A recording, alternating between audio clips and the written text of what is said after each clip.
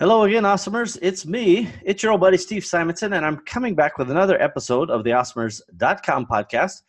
And this is episode number 165. So good. If you've been keeping score at home, just write down 165 for your diary. Dear diary, Steve recorded another podcast. What a surprise.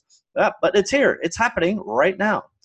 Now, for the uninitiated, as I like to say, just go to awesomers.com/165 to see today's show notes and details. Now, today, I just want to have a quick conversation about the recent so-called Phase 1 trade deal between the United States and China. Now, this was recent news in early December.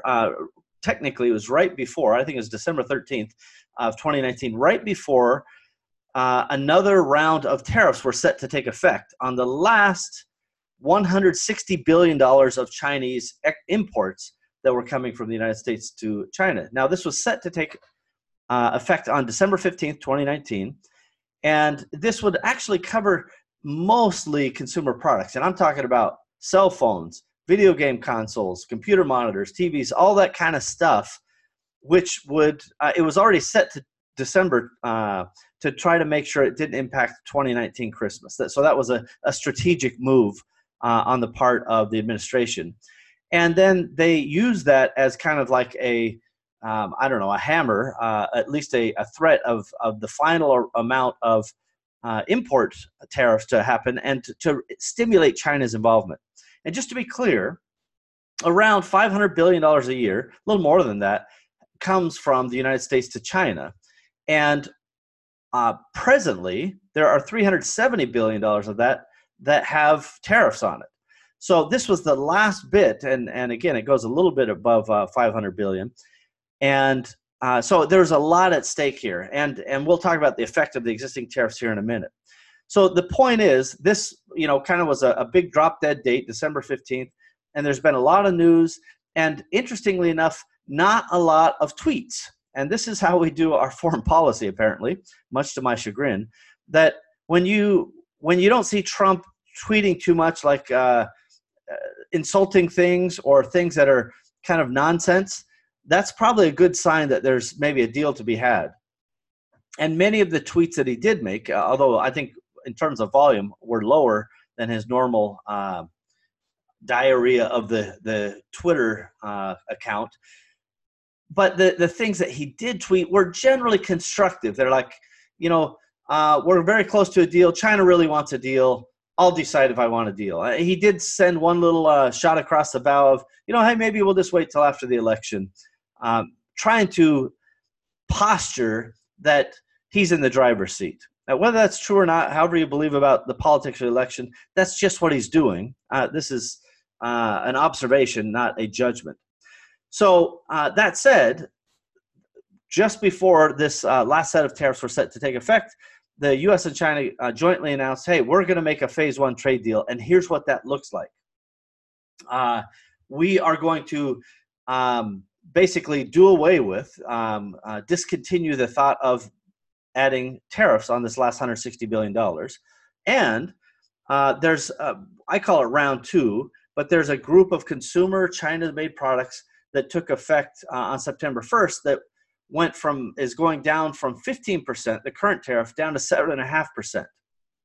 So that's a rollback of existing tariffs on part of the swath of products that are included, but only halfway, right? So that might be considered a compromise. And then there's a third group of tariffs on another, let's call it $200 billion worth of products roughly, that still have a 25% tariff on them. So just, if you just read the headlines and just scanned and it's like, oh, a Phase 1 tariff deal. It's like, oh, good, it's all gone.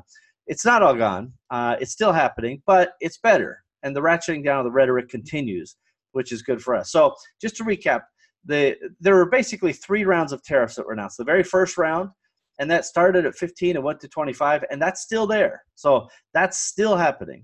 Then there was the recent round, September 1st, 2019, that was initially brought out at 15%. That's been cut down to 7.5% as a result of the Phase 1 trade deal. And then, of course, they've done away with the final round that they were threatening. So that's on the U.S. imposed side. So what does the U.S. get for those compromises? And basically, China said, hey, we're going to buy more U.S. goods, particularly from farmers, immediately. And the benefit to the U.S. farm and agriculture industry should be pretty significant. They say potentially up to $200 billion worth of goods over the course of the next few years. That could be good, and this actually could also help China. China has a massive problem with their pork supply. I won't get into the whole thing, but there's African swine flu that's decimated at least 50% of their pork population. I know this may not sound like it's important to Amazon sellers, but all of these factors actually weigh into how tough this tariff war is going to be. It's not about the price of pork so much as it is about all the variables in play. And there's a plethora of them. Now, China did ratchet down some of their purchases during all of this tariff talk, and so this is probably a good indicator that will go back to not just the previous levels, but higher levels, and that's certainly been the deal that is at least postulated. Excuse me. So whether or not China is right about this in terms of the compromise with their own party, we'll see. There's internal pressure for them to get a deal, and I'll talk a little bit more about that here in a second. So there was additional parts of the phase one deal, which is that some intellectual property provisions were put into there.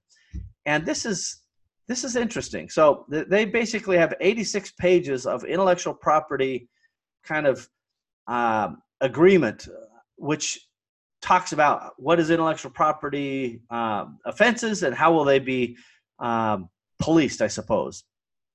And this is interesting because you've got a lot of issues, and with intellectual trade property, for example, China has been accused of just blatantly ripping off intellectual property.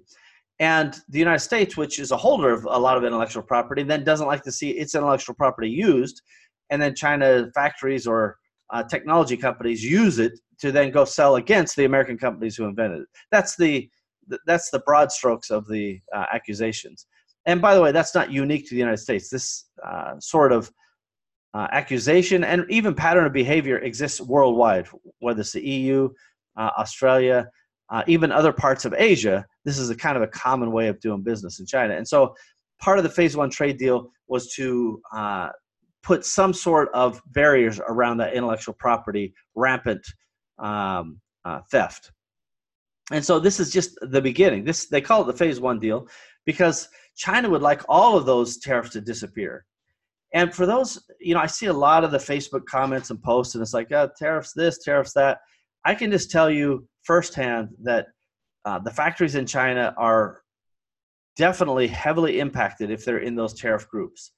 And all of those shenanigans that you see people talking about on Facebook, I have my Chinese suppliers ship it from, Shenzhen to Vietnam and then just put made in Vietnam on it and ship it over to the U.S. Like they figured out some secret that nobody else could have ever come up with. Well, first of all, that's a crime, so don't do it. And second of all, that's been going on since the dawn of time, since there were tariffs. And this, I'm talking about hundreds and hundreds of years.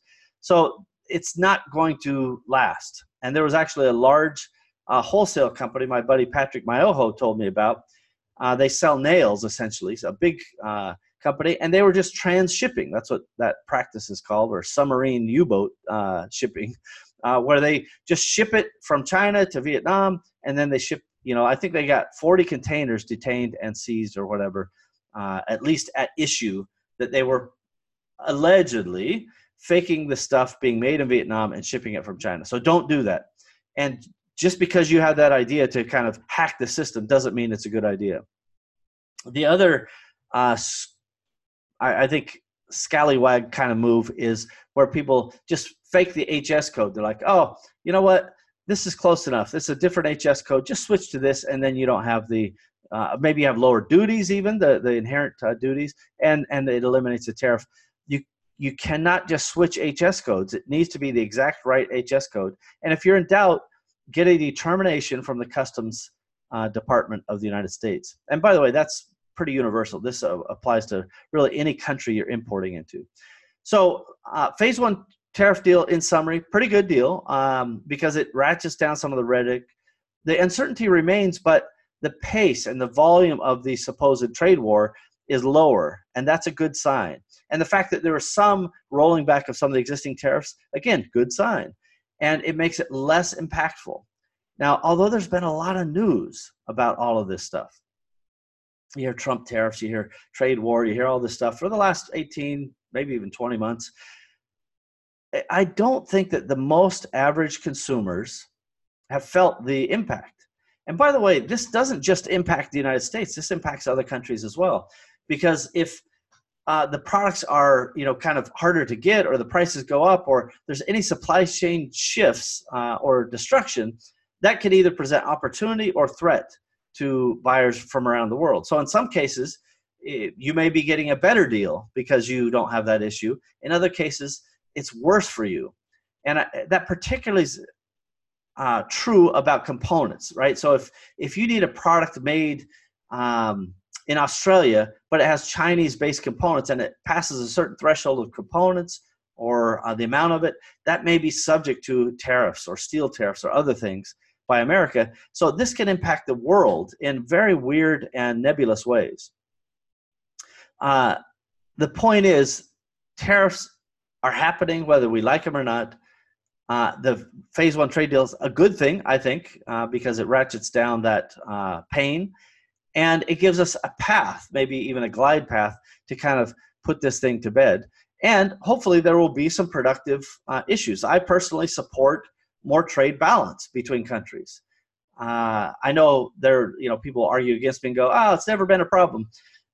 I think it is a problem. I think long term, it's especially going to be a problem. And I think it's fair. It's like, hey, I'll buy 100 billion from you, you buy 100 billion from me. And then both sides are trading value, instead of me buying 100 billion from you and you buying 1 billion from me, and you end up having all the value. My economy then has to make all of that value up somewhere, and it's I think harder and harder to do. And the transfer of wealth is creating, I would say, economic aggression in different parts of the world. But that's a topic for another day. So good news: phase one trade deal, positive step. Eliminated most of the painful tariffs that were pending for kind of all the rest of the categories of products. Does this mean you shouldn't look outside of China? I think you should be a global, generally agnostic sourcing person. If you find a good deal in China, but you can find a similar deal elsewhere, why not compare them against each other? Look at the pros and cons. Do what we call a SWOT analysis: strengths, weaknesses, opportunities, threats. Figure out where your best deal is. Maybe you have a pitch to go, you know what, I can switch to whether it's India or Vietnam or South America somewhere, right? You could say, well, I'll make this thing from cotton out of Honduras or Colombia. And now I've got a kind of a organic story that I didn't have in China. That could be, and if the prices are similar, why not, right? There's more than just how do I buy it at the cheapest price. You've got to think about how to add value in. And that means thinking globally and thinking creatively about differentiation. So this is overall good news, in my opinion. I'm certainly open to being wrong, as always. My axiom one is I don't know nothing about nothing. So if you disagree with me, go ahead and let me know. You can go to the Awesomers.com podcast or the Awesomers Professional Sellers Group, Amazon Sellers Group on Facebook. Just let us know. And don't forget to subscribe, share, leave a review, etc. So again, little wrap up for you. Trade deal, phase one, good. Hopefully we'll see more along this line. And because China is under duress, we talked to their factories, we see the drop in exports of 23% in October. That's significant news. And I think China's ready to get a deal done. See if I can stutter my way through the rest of this. Anyway, awesomers.com/165. That's the show notes page. I may have some details or links on there from some relevant articles that talk about this topic. And as always, I thank you guys, and I wish you the very best sales and day. Bye-bye, everybody.